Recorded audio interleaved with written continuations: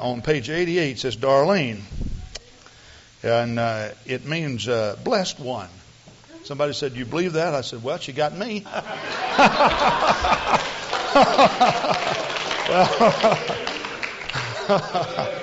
I had to figure, Now, listen, let me tell you something, okay? My mom and dad are coming Thursday. They're flying up here, and they're going to be here a whole month. Now, I'm going to act different when they're up here, okay? So, I just thought I'd tell you all that. So, if you wonder what happened to me for the month, well, then it's because they're around, see? So, just thought I'd tell you that. You want your book back, Heidi? If anybody wants to know what their name really means, then you might look it up. Somebody else around here may be blessed. Well, praise God. We had such a great ministers meeting, didn't we? I say ministers. It wasn't just for ministers and lay leaders. And Brother Pugh just really blessed our hearts. He really did bless our hearts. He's just so down to earth, and yet his teaching is so deep. Just it really is. Just it was wonderful. How many of you were there Friday night? All right. There are just so many things that take place, and you don't really know what it's all about. Did you see that young man up the front, right in the middle of the aisle, while Brother Pugh was talking there, dancing in the Spirit? How many of you saw him? Brother Pugh talked to us about dancing in the Spirit. I asked somebody, "Who is that?" They told me his name. I didn't know. I don't remember his name yet. But at any rate, they said he was filled with the Holy Ghost back about a year ago, I think it was. And he went away right away. He left the church to go back to his job. What the deal is, he is a pitcher in a major league club. It's for the Atlanta Barons. Birmingham, Barons. And that's a farm club of the Detroit Tigers. And this young man posted a record of 21-6 and taught Search for Truth all during the, can you believe that? Didn't really know much about the church, but he taught Search for Truth all to a lot of people in the camp down there. And he's been called up to play with the Detroit Tigers this year because of his outstanding record and his ERA average. He's just an outstanding boy, and he's already signed up 2 of the Detroit Tigers to teach them Search for Truth. That's something. Can you believe that? That's something. Praise God. It's just it's really amazing. And he doesn't really know that much about the church or anything. See, he just new in the Lord, and he just thinks baseball is the thing to do. And just teach everybody there, search for truth. And praise God. So they may take the, where do the Tigers play anyway? Yeah, they play in Detroit. Well, we talk about coliseums and everything, and now I don't really know this, but they have not in Detroit, but in Pontiac, they have a Silver Dome, isn't it? And we're always talking about we'd like to fill up a coliseum, and he just may get over there and fill it up. Praise God! It'd be great to see a sweeping apostolic Holy Ghost revival on a particular level in which it is noted throughout the world, and we're really praying for that. The great move of the Lord just cannot be stopped. The Church of the Living God is definitely moving through the land. Brother Pugh told me he had a chance to attend a regional convention that was held by the Assembly of God Church. Now, if we have anybody here that's a member of Assembly of God Church, please do not take this offensively. I'm not really meaning it to be that way. But they have had such a great charismatic influence in their church that it's kind of pulled their allegiance away from their organization. And they have a lot of ministers have gone independent. Well, Brother Pugh met a couple of these ministers on a plane, and they told him that they were having a regional meeting, and they would invite him. They'd just send him a notification as to when and so forth. Well, about a year ago, he received notification. It was to be held in Las Vegas. So he went, and he said they just had a huge auditorium full of their ministers. And, of course, this is a regional meeting, and they started out discussing, what are we going to do with the charismatic influence in our church? And, of course, largely the charismatic influence has been a deteriorating factor in their organization because so many of their ministers have gone charismatic. Now, when we say charismatic, please understand that the Assembly of God people have spoken with tongues and endorsed the gift of the Holy Ghost, not from the standpoint that we endorse it, but nevertheless they have done this. They started out talking about it, but the thing that they ended up talking about was not the charismatics. They said, what are we going to do with the oneness people? The Jesus name people. And he found out since the early days of 1900 that's been one of their greatest concerns. What are we going to do about the oneness people? Praise God. Well, what can you do about the truth? See, Paul said you can do nothing against, but for. You start fighting the truth. It's a strange thing how this works. Let me just explain something here to you that might be beneficial to somebody. In the world of entertainment, most of the actors or actresses, they like publicity. And they will tell you, it doesn't make any difference whether it's good or bad. Just give it to us. You tell anything you want to tell on me. Just make sure you tell. And the reason why is because when their name becomes a household product name, where it's just commonly spoken, and it's widespread, their movies will sell like hotcakes, see? If hotcakes sell good, whatever sells good. But it sells like Brother George's popcorn. And so they say just publicity doesn't make any difference. And the reason why they say this is because that familiarity takes away skepticism. And what I have observed, and I think this is one of the greatest benefits of the bus ministry, is that our buses running up down the streets, big blue and white buses, remove skepticism relative to Calvary Gospel Church. Things that are unknown to you, you become skeptical of it.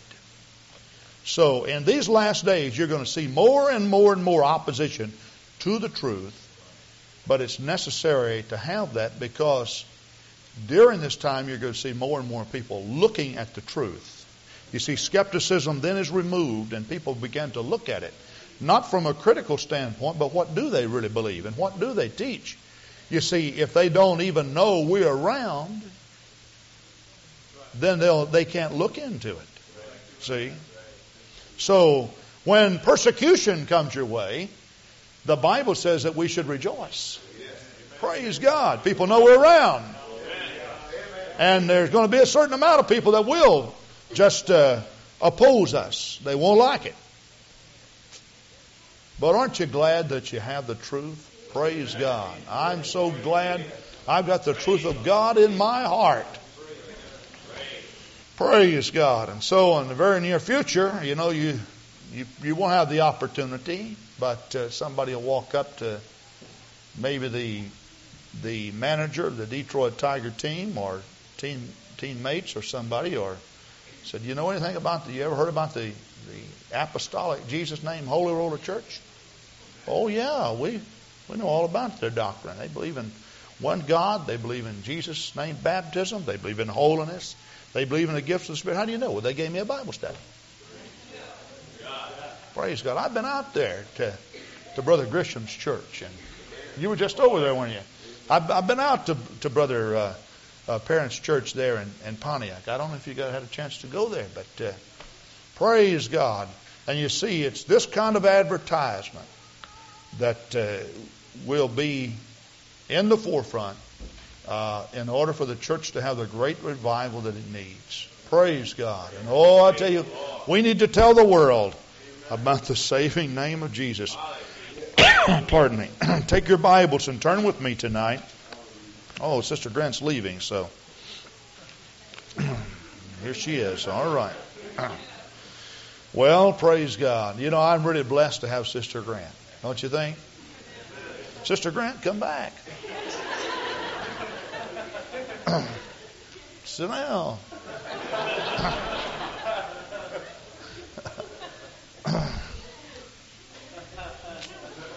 Praise God. Oh, hallelujah. I just feel good, don't you? How many people feel good tonight? Hallelujah. You know, there is a chorus that we sing around here, and we have to be in a particular mood to sing it. Otherwise, it doesn't go over too good, and a lot of people don't appreciate it. But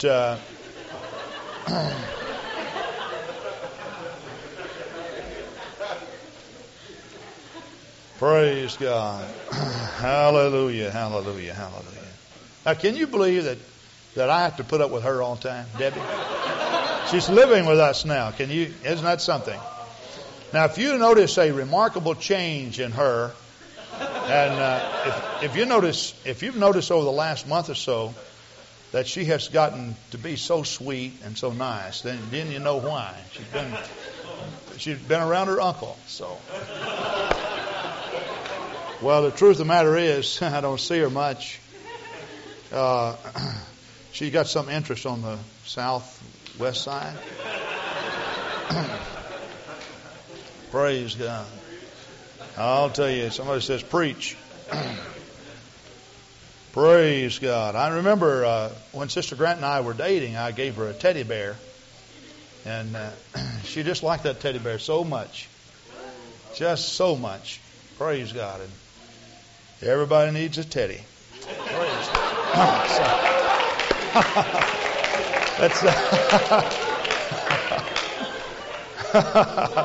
Praise God. Hallelujah. Hallelujah. Okay, let's sing this song. Okay. Oh. Praise God. Now you got to be in a special mood. You got to feel victory in your soul to sing this one the way you need to sing it. Otherwise you can't appreciate it. It's one that we sing with the Sunday school kids. Praise God.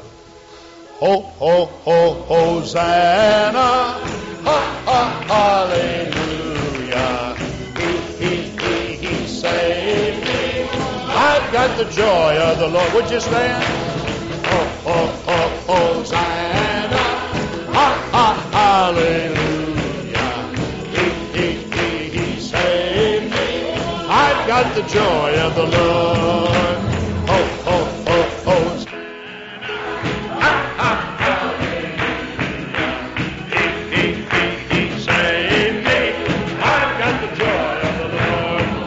Everybody stand. We're going to be reading the Word of the Lord in just a moment. Praise God. And Jesus did save us, you know it? He did take our sins away. He cast them into the sea of forgetfulness and promised never to remember them again. Praise God. And the reason why that we can feel so great and glorious like we're feeling now, Paul says in Romans 12, there is now therefore no condemnation to them that are in Christ Jesus, who are born not of the flesh, but who walk after God. That Romans 8, I said Romans 12. Praise God. No condemnation. And aren't you glad that Jesus just came and took that load of guilt and shame and condemnation? Praise God. Ho, ho, ho, Hosanna. Ha, ha, hallelujah. He saved me. I've got the joy of the Lord. Blessed be the name of the Lord. Blessed be the name of the Lord. Hallelujah, hallelujah, hallelujah. All right, now take your Bibles and turn to Romans 12. I guess this is why I said Romans 12 instead of Romans 8. But we want to read verse 3. And verse 3 is the scripture that I want to use for my message tonight.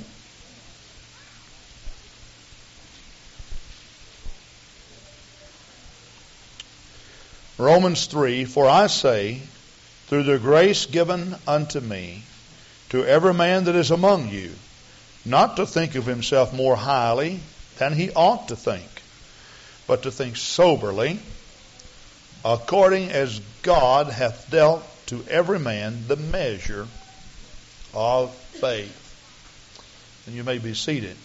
Now, I want to talk about your measure of faith. Your measure of faith. The word measure here really means proportion or degree. Just like we would say, what percentage of this glass is full of water? Or what percentage of this glass? How much do we have in it, proportionally speaking? This one's about, 2/3 full? This one's about maybe 3/8 full. And the scripture is using the word, the measure of faith. Now, what I understand about what Paul is saying here is, he's talking about spiritual gifts. And he said, now we should think of ourselves more highly than we ought to think. But we should think soberly.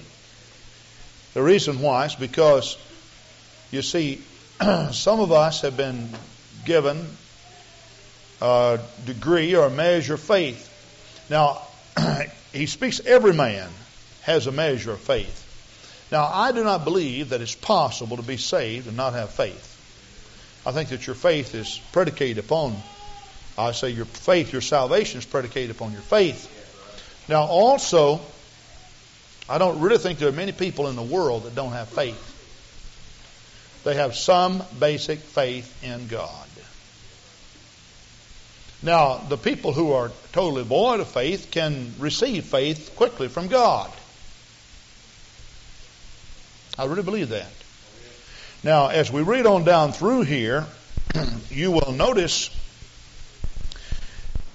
when he speaks of spiritual gifts in verse 6, having then gifts differing according to the grace that is given to us, whether prophecy, let us prophesy, according to the proportion of faith. In other words, your ministry and your gift will be operable in your life according to the measure or percentage of the faith that you have. You can't do something great and outstanding on just a little bit of faith. Now, we see in the Scripture, and Brother Geminder made reference to this tonight, we see in the Scripture how that Jesus told his disciples that they should accompany him to the other side of the sea. They got out in the middle of the sea and a great storm came. Now, when they rose up, when Jesus rose up, he found those disciples standing there and they were trembling. They said, Master, carest thou not that we perish? Now, this is what he said to them. O ye of little faith. You know, now the reason why I said what I did about baking up here is because it's been going over and over and over in my mind. Of course, it was saying faith, faith, faith, just a little bit of faith. Faith, faith, faith, just a little bit of faith. You don't need a whole lot, just use what you got. Right. Now, the thing about it is there are certain things, though it takes a whole lot of faith to see come to pass. But the message in the particular song is you use what you have, and if you will use it properly, it grows and it will mature, and after a while, you see, you can do anything through Jesus. But you see, the disciples had a little bit of faith, and Jesus told them, O ye of little. He didn't say, O ye of no faith. He said, O ye of little faith. Now, if they didn't have faith, they wouldn't even gotten in the boat. See? But they somehow believed. But what happened was, when the storm came, pardon me, and it started brewing, all of a sudden, the small amount of faith they had was just not sufficient to get them to the other side. And so Jesus then rebuked the winds as he said, "Peace, be still." And then he ministered to them. Now we want to talk tonight about your degree or your proportion of faith. Your degree or proportion of faith. Now I have noticed in the Scripture that there are certain instructions that are given to us by the Apostle Paul. Now, if you turn to Philippians, the 3rd chapter, just follow along with me, if you will, in a few passages of Scripture before we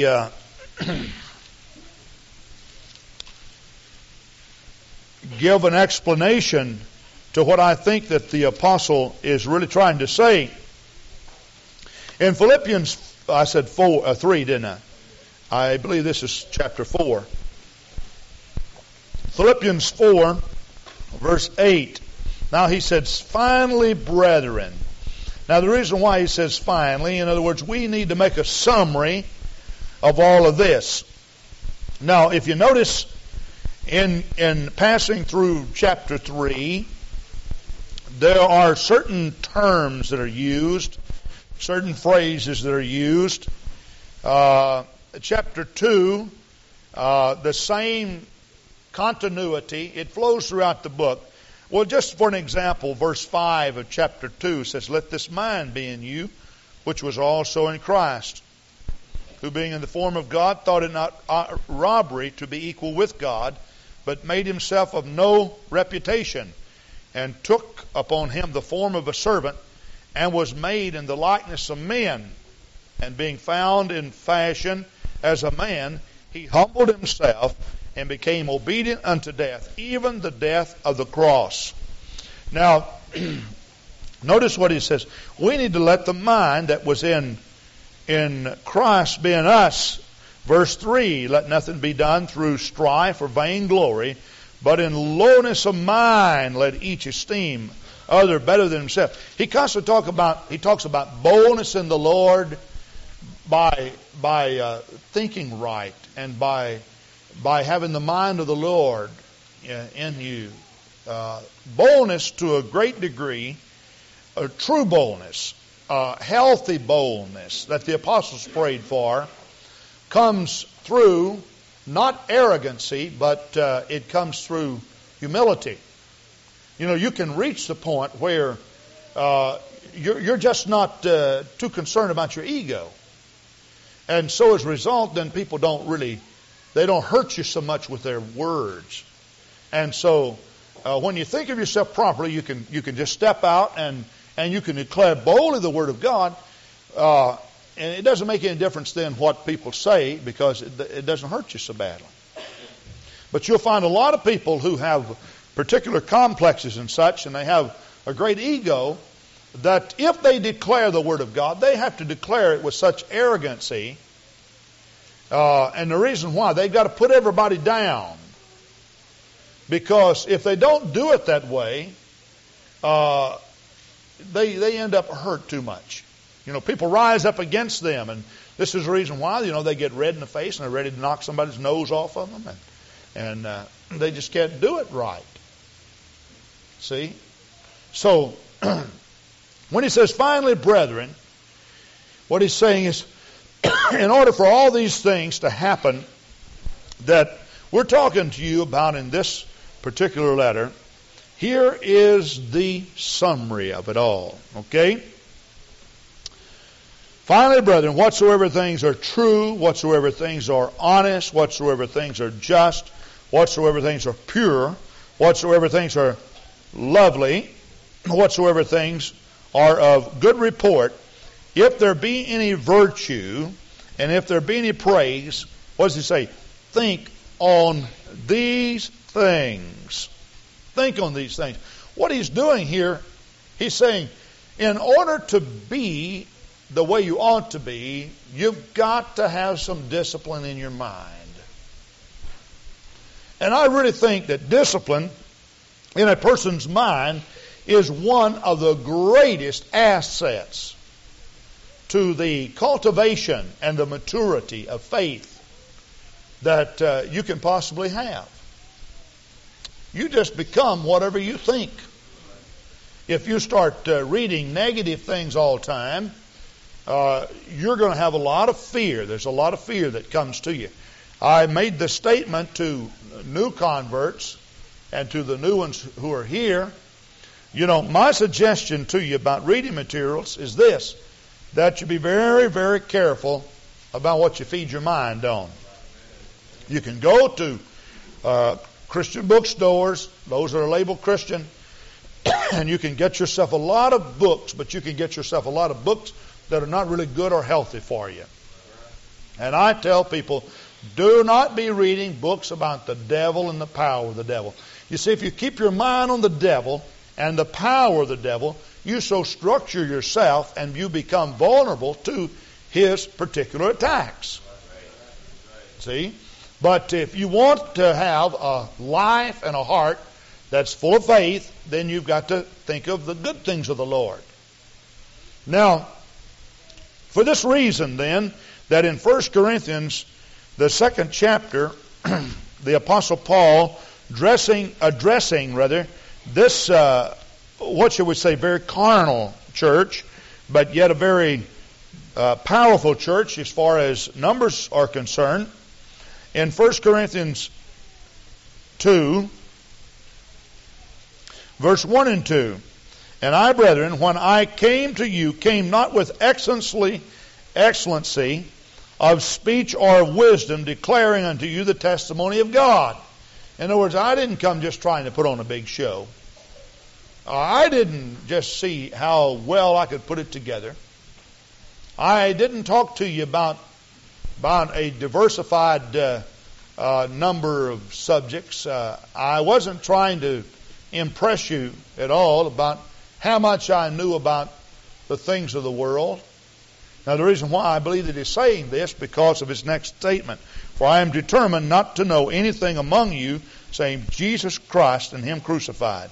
You'll find that when the apostles preached, they preached very, very simple sermons.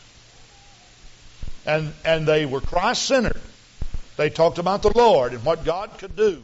And they talked about his power. Now, the reason why that I feel that so many people had faith as a result is because they gave them faith.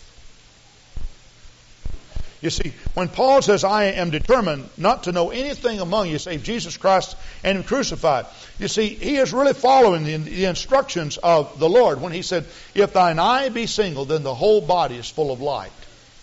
Now, when he says, if thine eye be single, what he is really saying, you see, the eye is the window of the soul, according to the book of Proverbs. And so as a result, what the situation is that if your interests are too broad and you get too many things coming into your soul, it does what? It kills your faith. There has to be a oneness of purpose in the individual. Now, I think that everybody ought to be doing a number of things with your families, with the family of God, which is not altogether in the line of Bible study. You understand what I'm saying? I think the game room is healthy. But I want to say this. Now, if that game room, if there's more people start showing up in that game room and in that prayer room, we're going to close that game room. Now, I'm just going to tell you that ahead of time.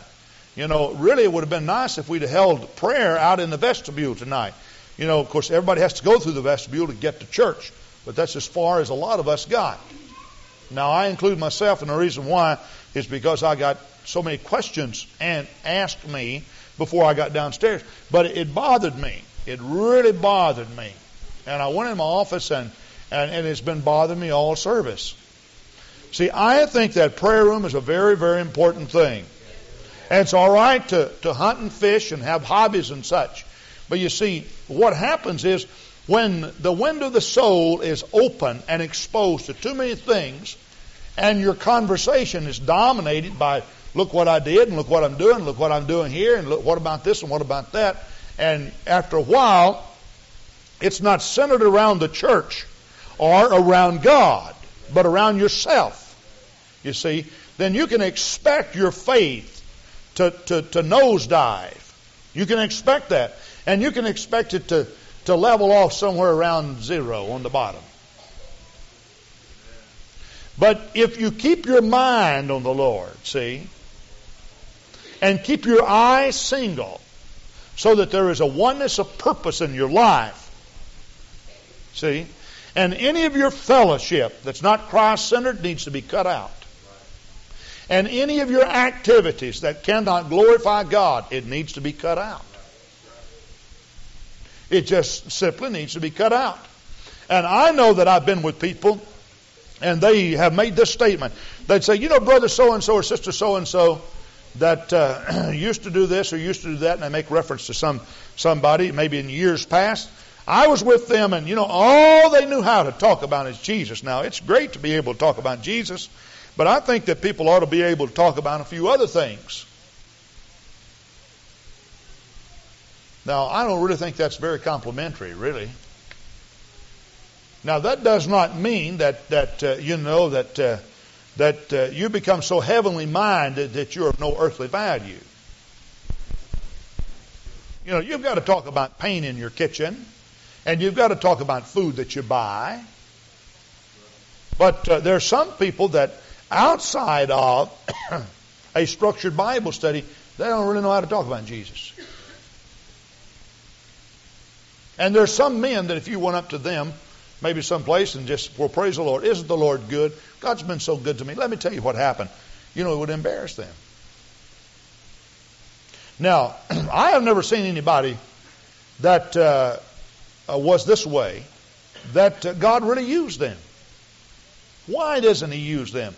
Because, you see, when they were dealt a measure of faith, it did not grow and mature as it should, and so as a result, their faith is just non-productive.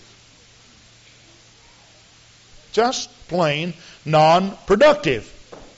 So, when Peter said that we should gird up the loins of our mind and also bring every thought into captivity, what he's really saying is that there has to be some discipline in the mind in order for the individual to have the faith that he needs to have. You cannot go around and keep your mind on the things of the world all the time, and even if it's church related, like I said before, read books on how to deal with the devil. Most people don't know how to deal with God, let alone the devil. See? And if you want to know how to deal with God, get in your Bible. See? The Bible says faith cometh by hearing, and hearing by the Word of God. And I think the reason why that the apostles could really give people faith is that their messages were quite simple, but they were totally Christ-centered. They talked about faith and what Jesus could do and so forth. Now, you'll find this to be true. If you start talking about revival, you start seeing revival. You may say, you mean just through talking? Now, how can just talking about revival bring revival? Because you become a product of what you keep your mind on. And you see, you talk about revival, and you start believing. Now, let me just reverse this before we go any further. See, there are some people that maybe something bad can happen to them. See? And then they just get to thinking that they're a born loser. Have you ever heard that? See? Now, somebody just told me that today. Now, not many of you know who told me that, so we're not going to try to embarrass anybody. But, all you got to do is tell yourself that a few times, and you know what's going to happen. You're going to start losing. You gear yourself. You just really think that, well, nothing good's ever happened to me. And, every now and then I can I'm in a bad mood. Now, when I get extremely tired and I've worked hard and I still see work that needs to be done, sometimes I can get in a bad mood. Now, I got to tell you, Sister Grant is a blessed one as far as I'm concerned. She is a blessing to me. Now, I came back from that minister's meeting and you're talking about tired, And we went straight over to the Wittenbachs, and such a beautiful time we had over there. But when I got home, I was just tired to a fare you well. Whatever that means. Anyway, that means I was really tired. And so I just saw a number of things that being gone that needed to have been done and so forth. And I just got, I don't know, I just kind of got down and out. I mean, I really was down and out. And so my wife said, hon, you can't think like this. I mean, I wanted to just jump in and do all the work that needed to be done. And here I was tired. I got up early. I taught 3 hours. And we came home, went to the banquet. I came home and I said, well, what am I going to do? I got to do all this work. She said, you can't do all this work. But I've got to. And I just got in this, this negative mood. Now, I was in that negative mood. Then I got down and I tried to pray. Now, you try to pray when you feel that the whole world is wrong. And you're wrong with it. I'm serious with you.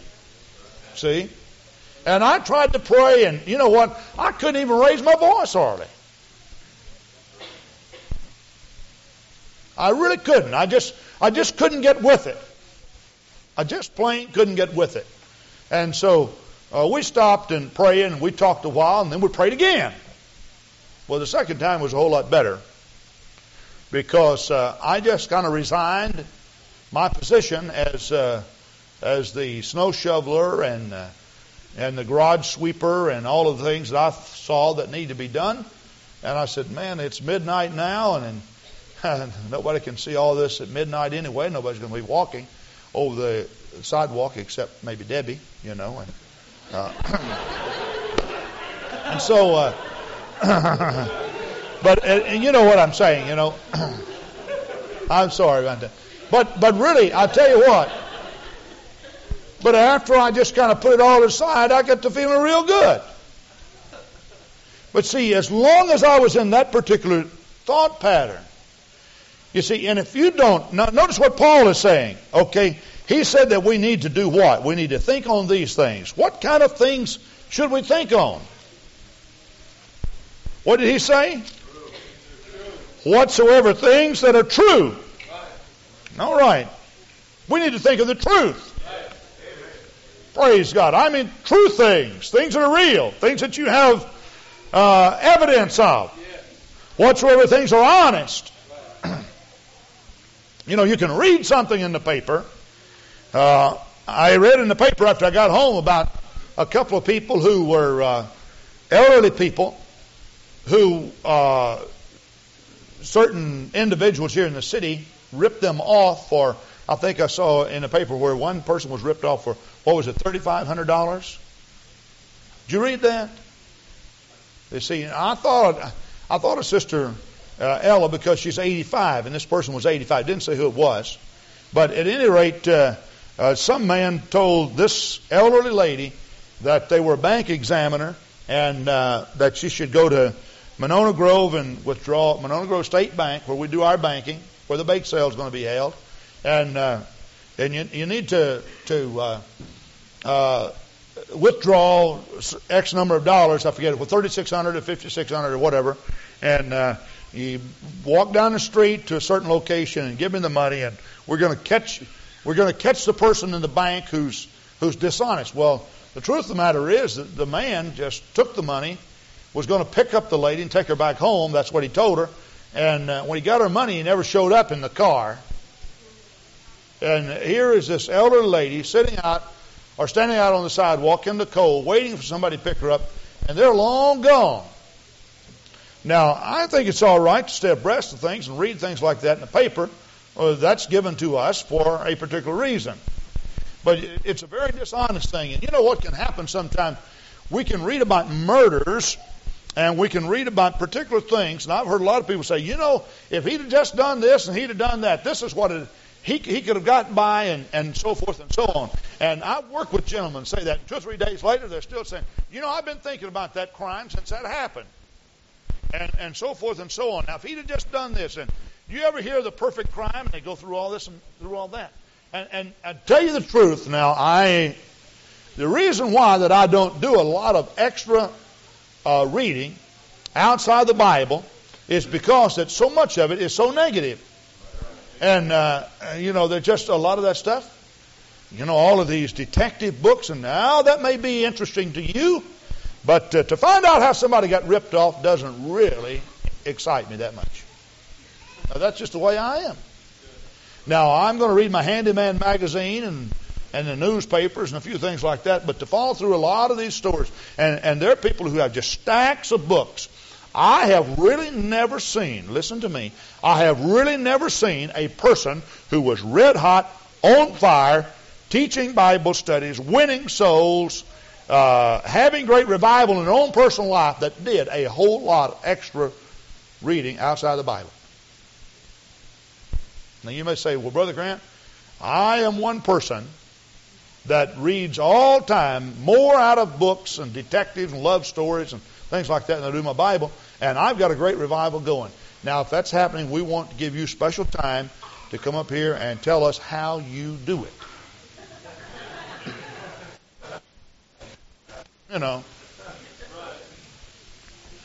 Maybe while you're reading about somebody getting ripped off and all about this and somebody being murdered or whatever, maybe deep down in the crevices of your mind you're saying, but if he only knew Jesus, if he'd just start repenting, if he'd give his heart to God. Maybe that's how you do it. I'm not for sure. See? But you see, God has given to every man a measure of faith. And you'll find out that when the church, and we go through particular stages. We really go through particular stages. We'll go through a stage in which a lot of people start receiving their healing. But it's usually when everybody's talking about healing. See? And we see people get the Holy Ghost when everybody's talking about the Holy Ghost. You remember when Pat Berger was baptized in Jesus' name? A lot of you don't remember Pat. You've come into the church before, you don't even know her. You've come into the church after Pat and Chuck Berger were here. They were a very excited couple about the Lord. And he was I think he was in the Air Force, wasn't he? Air Force man. They're now living over in London, England. But they were with us for a while he was stationed here in Madison. But I remember a lady inviting Pat to come to church. So Pat comes to church, and this lady is a member of another organization that is considered to be Pentecostal, but they do not teach people that it is necessary to receive the baptism of the Holy Ghost. It's all right to receive it, but you don't have to, It's just kind of an optional thing. It's like when you buy a car, you can get a real nice chrome package on it, or you can get just a plain stripped-down model. So Christianity, per se, is just the plain old, normal stripped-down car without the FM cassette, chrome, wire wheel, tinted window package.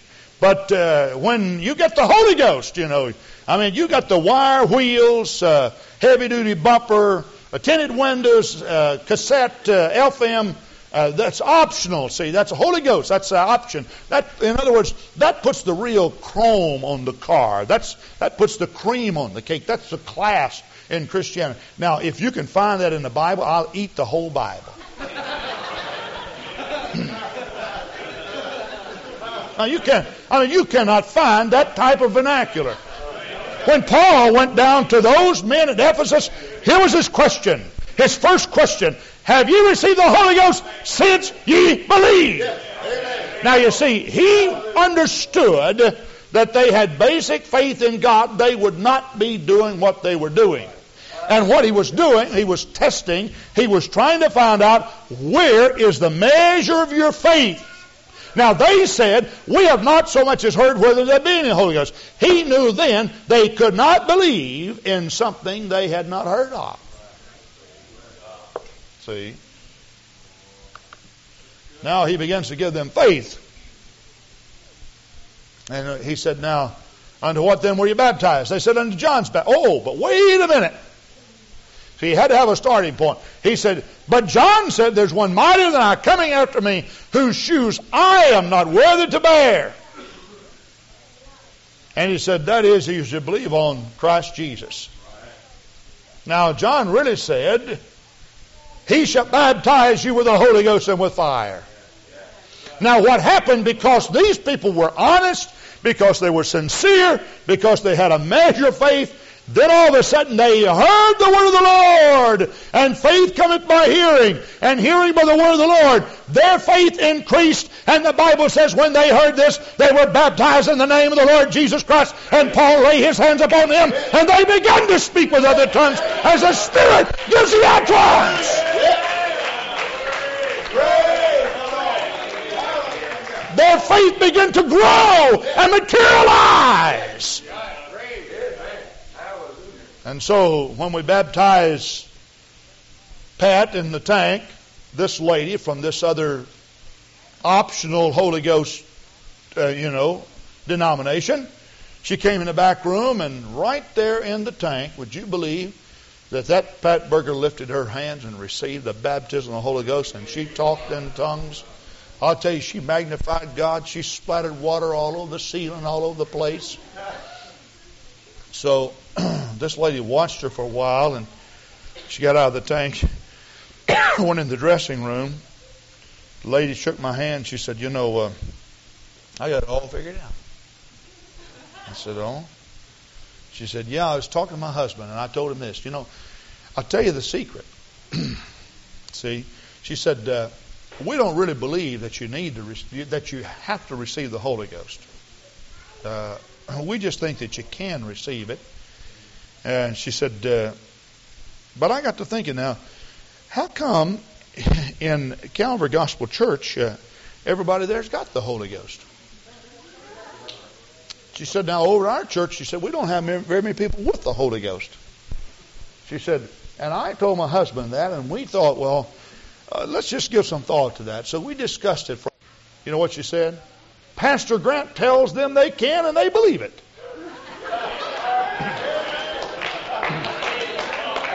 Praise God. That's what she said. And so everybody here has the Holy Ghost. And she said, over our church, they say you don't have to, and we don't talk about it much, so we don't get it. That's exactly right. Praise God. I say, that's exactly right. Praise God, praise God, praise God. So we talk about the Holy Ghost. And if you're here and you don't have the baptism of the Holy Ghost, you can receive the Holy Ghost. Hallelujah, hallelujah, hallelujah. And praise God. Praise God, praise God, praise God. Hallelujah, hallelujah. But you see, now you put the negative approach on it. Do I have to receive the Holy Ghost? What do you mean, do I have to? The positive approach is, oh, you mean I get to receive it? I can have it? See, that's the positive approach. You see, that's the approach of faith. I can have it because the Word of God tells me I can have it. Praise God. Hallelujah, hallelujah. Hallelujah, hallelujah, hallelujah. And this is not only true of the Holy Ghost, but this is true of almost anything. Praise God. There are people who go to the doctor, and I'm not criticizing them going to the doctor, but when I equate what happens many times, this is what happens. People go to the doctor, and then they say, do you think Jesus can heal me? That's kind of a negative thing, isn't it? I say, well, I went to the doctor because I was sick, and I prayed, and I sought the Lord, and I just do you think Jesus can really heal me? Do you think Jesus wants to heal me? Well, you see, the whole problem with that is it's too negative. It's too negative. I mean, you see, when you ask a question like that, there's two ways it can be answered. It can be answered yes, and it can be answered no. But you see, the Bible says all the promises of God are yes and no. Amen. No. It does not say that, Brother Felix, does it? That's right. It says all the promises of God are yea and amen. Hallelujah. See, it's not yes and no. what he's saying, the answer to all the promises of God is yes, and the second is yes also. Praise God. Hallelujah, hallelujah, hallelujah. So it's not, do you think Jesus can heal me? It should be, I believe that Jesus can heal me. Praise God. But here I am sitting in the doctor's office and I'm not healed. Then what's wrong with me? Well, somebody said you're sick.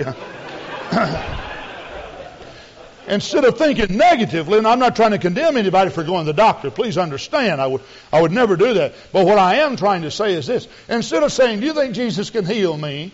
I mean, take the faith you have and start building upon it and say, I know that the promises of God are yea and they are amen. Jesus Christ was wounded for my transgression. Jesus Christ was bruised for my iniquity. And Jesus Christ was striped that I might be healed. And build up your faith in God. Praise God, praise God. You talk Holy Ghost, people will get the Holy Ghost. And you know, this is the reason why that it is so imperative when you're teaching a Search for Truth class, you talk the Holy Ghost and talk the Holy Ghost and talk the Holy Ghost and talk the Holy Ghost. And when you're praying, pray about the Holy Ghost. God, I want you to fill this person with the baptism of the Holy Ghost. Fill my student with your Spirit, O God. And when you're walking in the course of the day and you're bumping shoulders with the world, keep your mind upon the Lord. My student can receive the power of the Holy Ghost. My student will receive the power of the Holy Ghost. All the promises of God are not yes and no, but they're yea and they're yea. Hallelujah, hallelujah, hallelujah, hallelujah, hallelujah. Oh. Praise God. You start talking about miracles and expecting miracles, and this is when miracles come.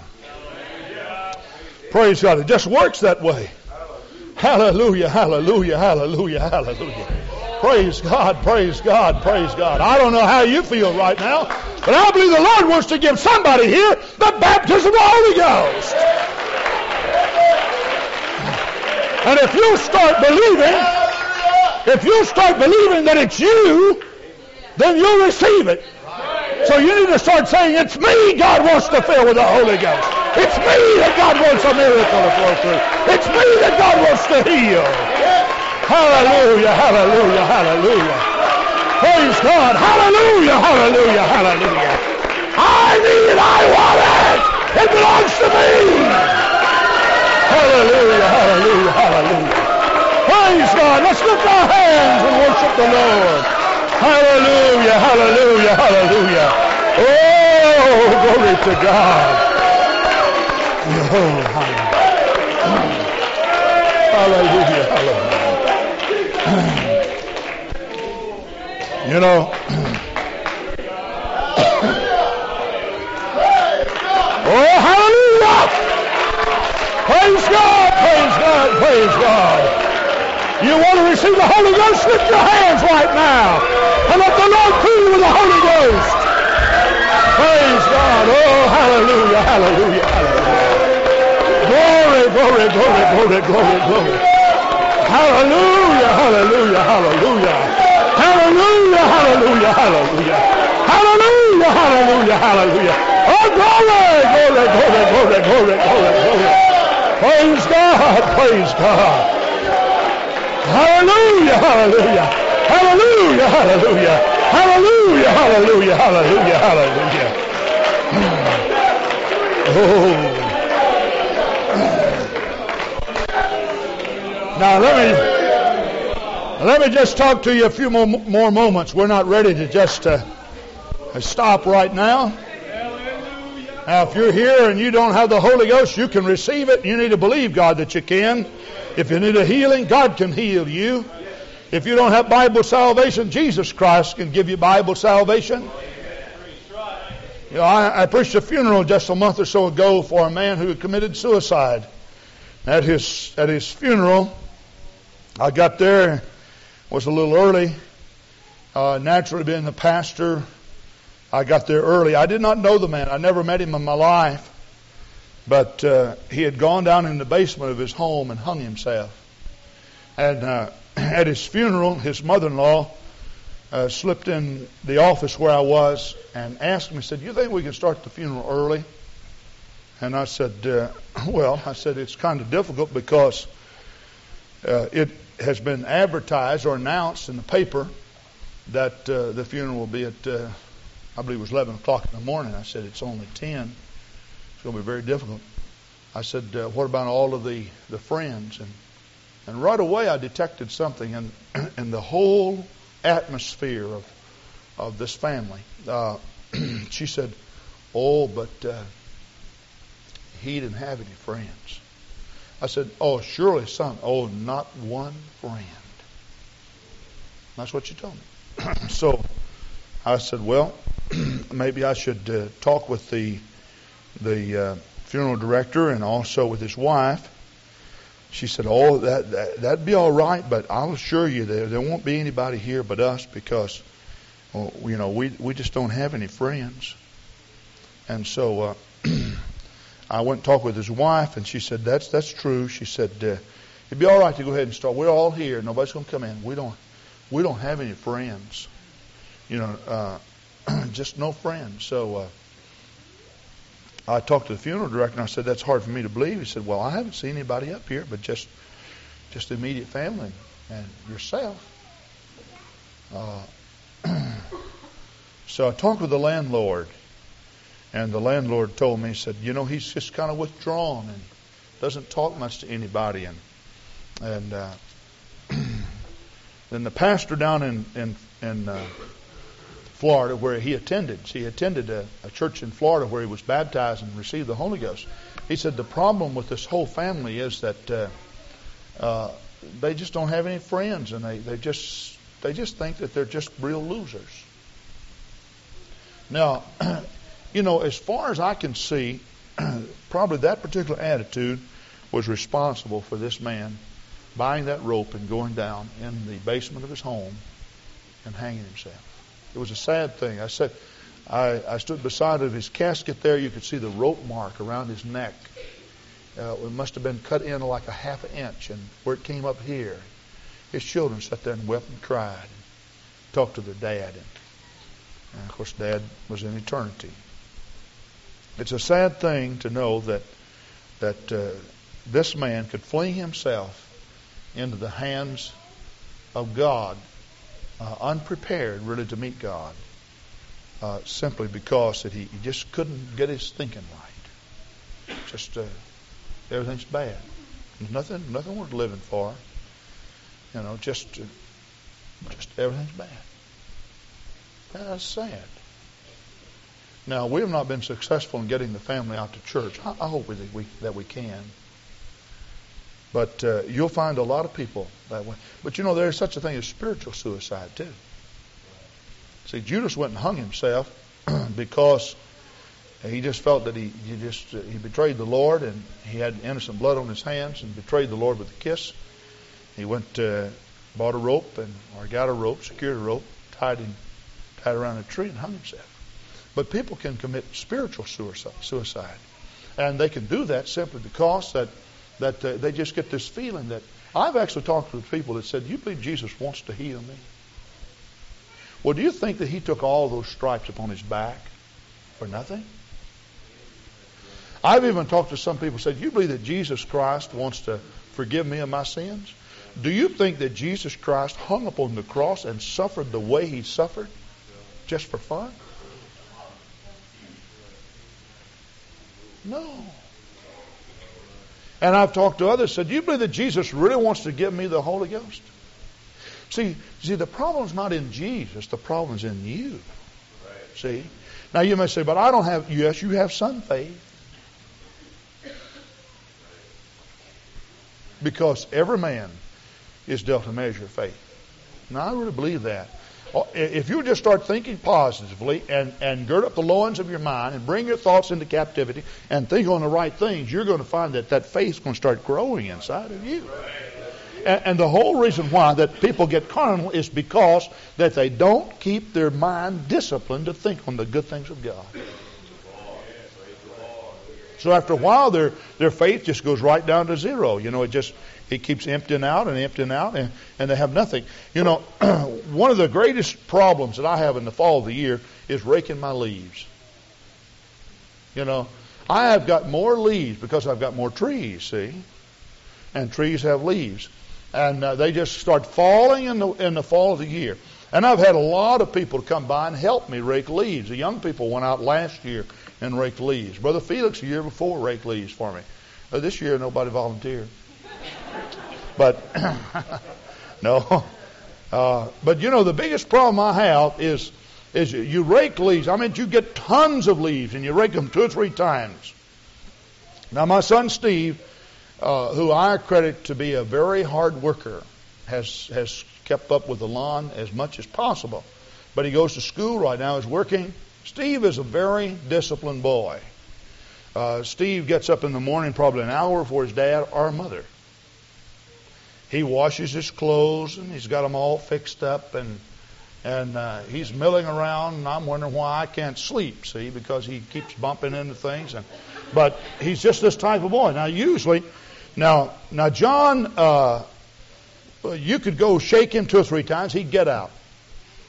Roy, you had to tie a rope and drag him out of bed, But Steve just pops right out of the bed. Now, I don't know how. He sets his alarm, and he sets his alarm like 6 o'clock and sometimes 5. And we went someplace the other morning, Steve and I. We got up at 6 o'clock. At least that's when I got up. And I noticed he was all dressed when I got up. And when I asked him, I said, "Son, what time did you get up?" He said, 4 o'clock. I said, "What are you doing getting up at 4? He said, "I had homework, Dad." And he got up at 4 and he did that homework. Now, the thing about it, what I was telling here about the leaves, he gets out and he rakes all these leaves up, see?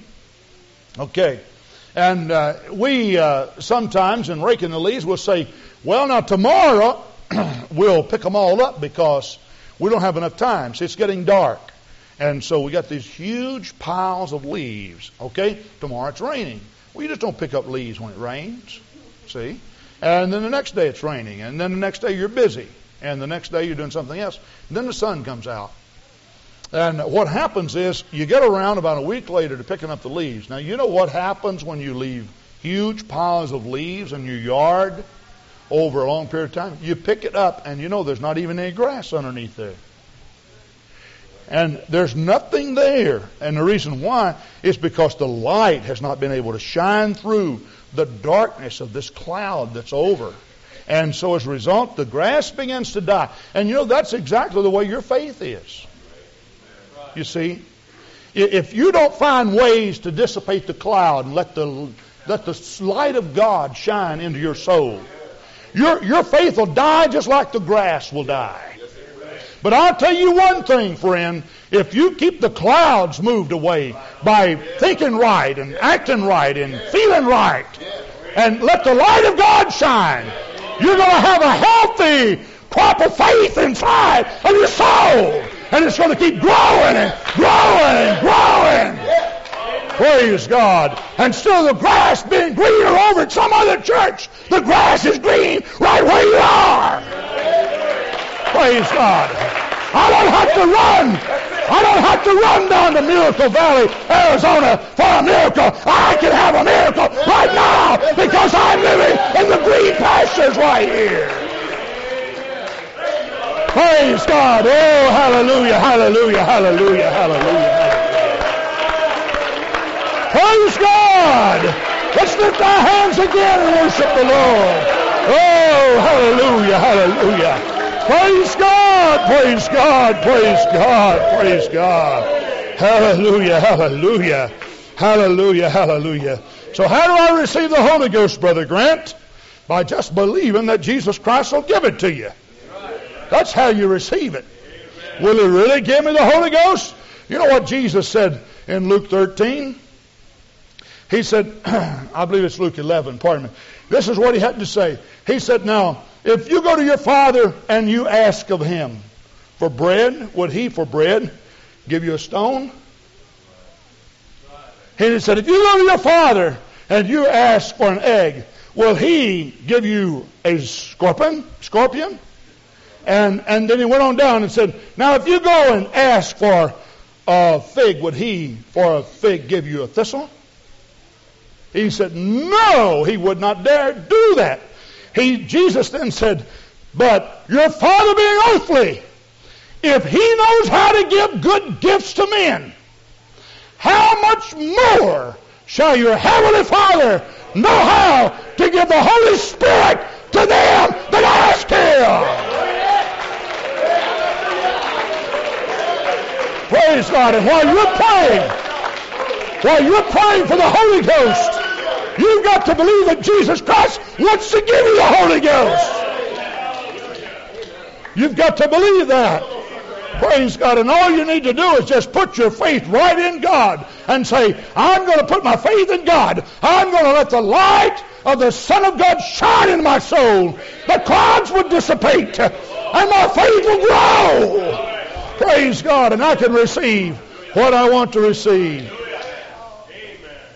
Now for our closing remarks tonight, before we have a real Holy Ghost rally around the front, I want you to turn to Mark the 9th chapter. And there is just a real honest confession that's made by man. Yeah, it's such a beautiful one. Praise God. Praise God.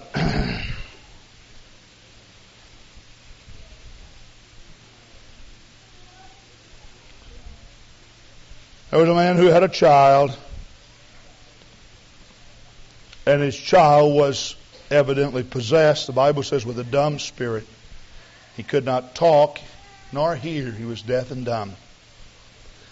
And so this man pushed his way into the crowd, and he finally made his way to Jesus. And he told Jesus, said, I have a son. And said, he's been this way for a long time. Now, what happens is that every now and then he starts tearing himself. He starts foaming and gnashing with his teeth. He starts pining away. And he's just back and forth. He's just pacing and pining. And we got a problem. Jesus said, well, give me a little progress report. He said, well, the thing about it is I took him to your disciples and they prayed for him and nothing happened. I mean, nothing. Now, you can't say those disciples didn't have faith in God. They had some faith in God. They wouldn't be following Jesus if they didn't have faith in God. But you see, their faith was not to the level in which they could cast this evil spirit out. See? Now, that really should not be a real embarrassing thing to any preacher or to any saint.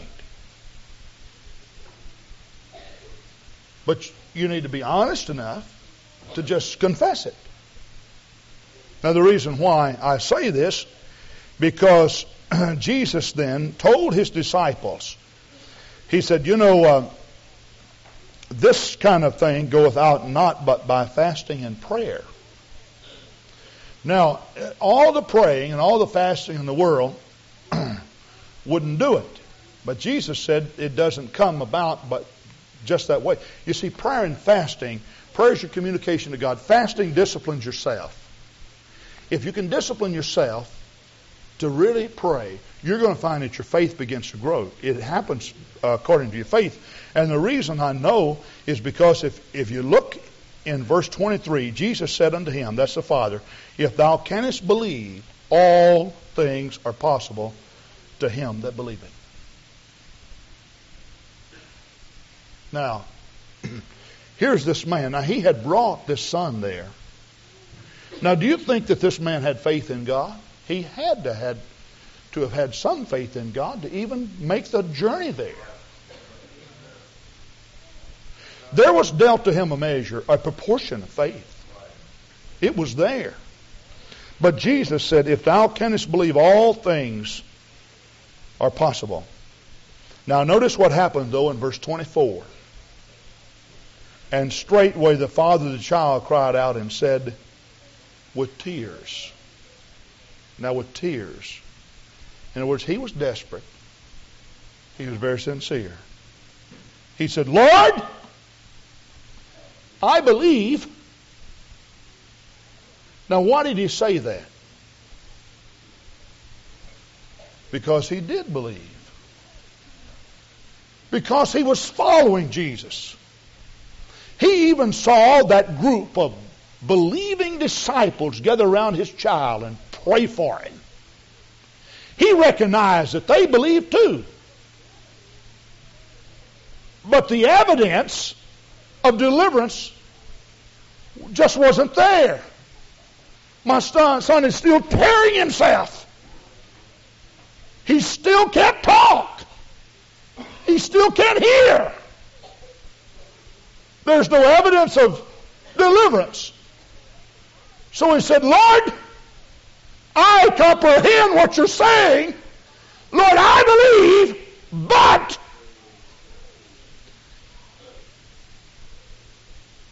not much. I guess I don't have enough. And I don't guess those men over there. So he said, Lord, I believe, but help mine unbelief. In other words, I got faith, that's why I'm here. But I don't know if I have enough faith. So God, I want a miracle. I'm sincere. I want you to help my unbelief. What a true confession that fell from the mouth of a father that wanted to see his son delivered. And Jesus heard the testimony, saw the honesty of this man, and he went to his child and charged the devil to come out of his child. And his child was delivered that self-same hour. Praise God. Why? Jesus told the Father, if you believe, all things are possible. This man said, I believe, but not quite enough. But here I am, O God, help mine unbelief. In other words, speak to me, God. Give me the promises. Build up faith in me. Give me the courage that I need. Praise God. And when you're praying for people to receive the Holy Ghost, this is exactly what you need to do. You need to encourage them, build up their faith, talk to them about Scripture.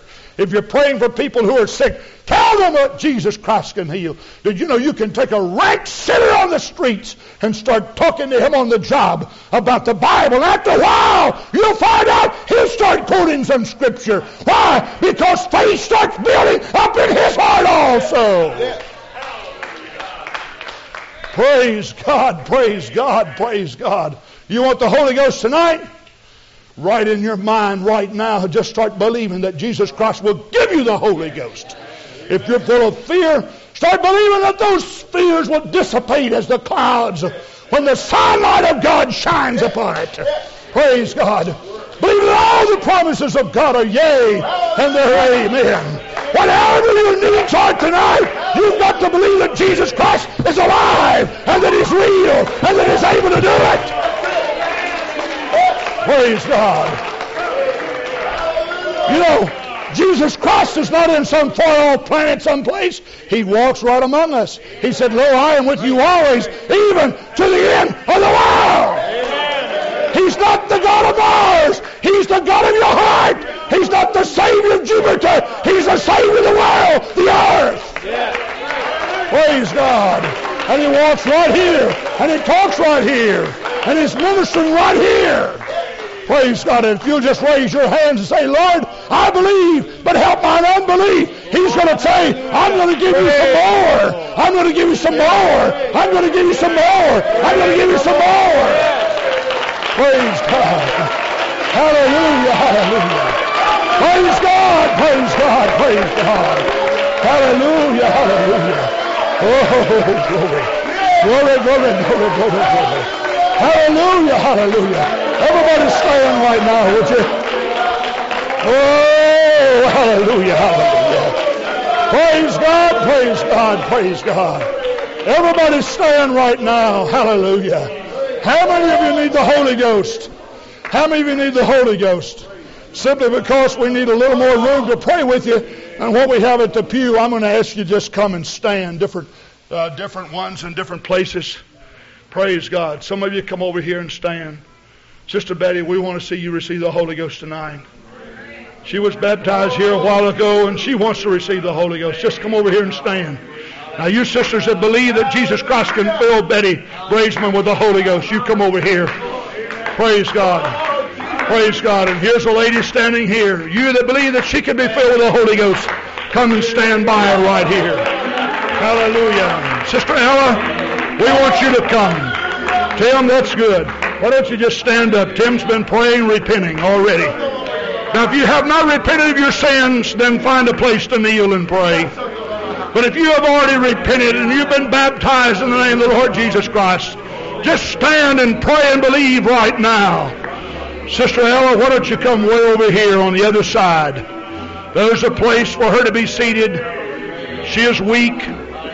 Just let her sit right down on the altar. Praise God. Anybody else want the Holy Ghost? Listen, God's able to give you the Holy Ghost right here tonight. Lift your hands right now and start believing. Now start giving these people faith. Give them faith. Talk to them. Tell them about the promises of God. Oh, hallelujah, hallelujah, hallelujah. Oh, praise God.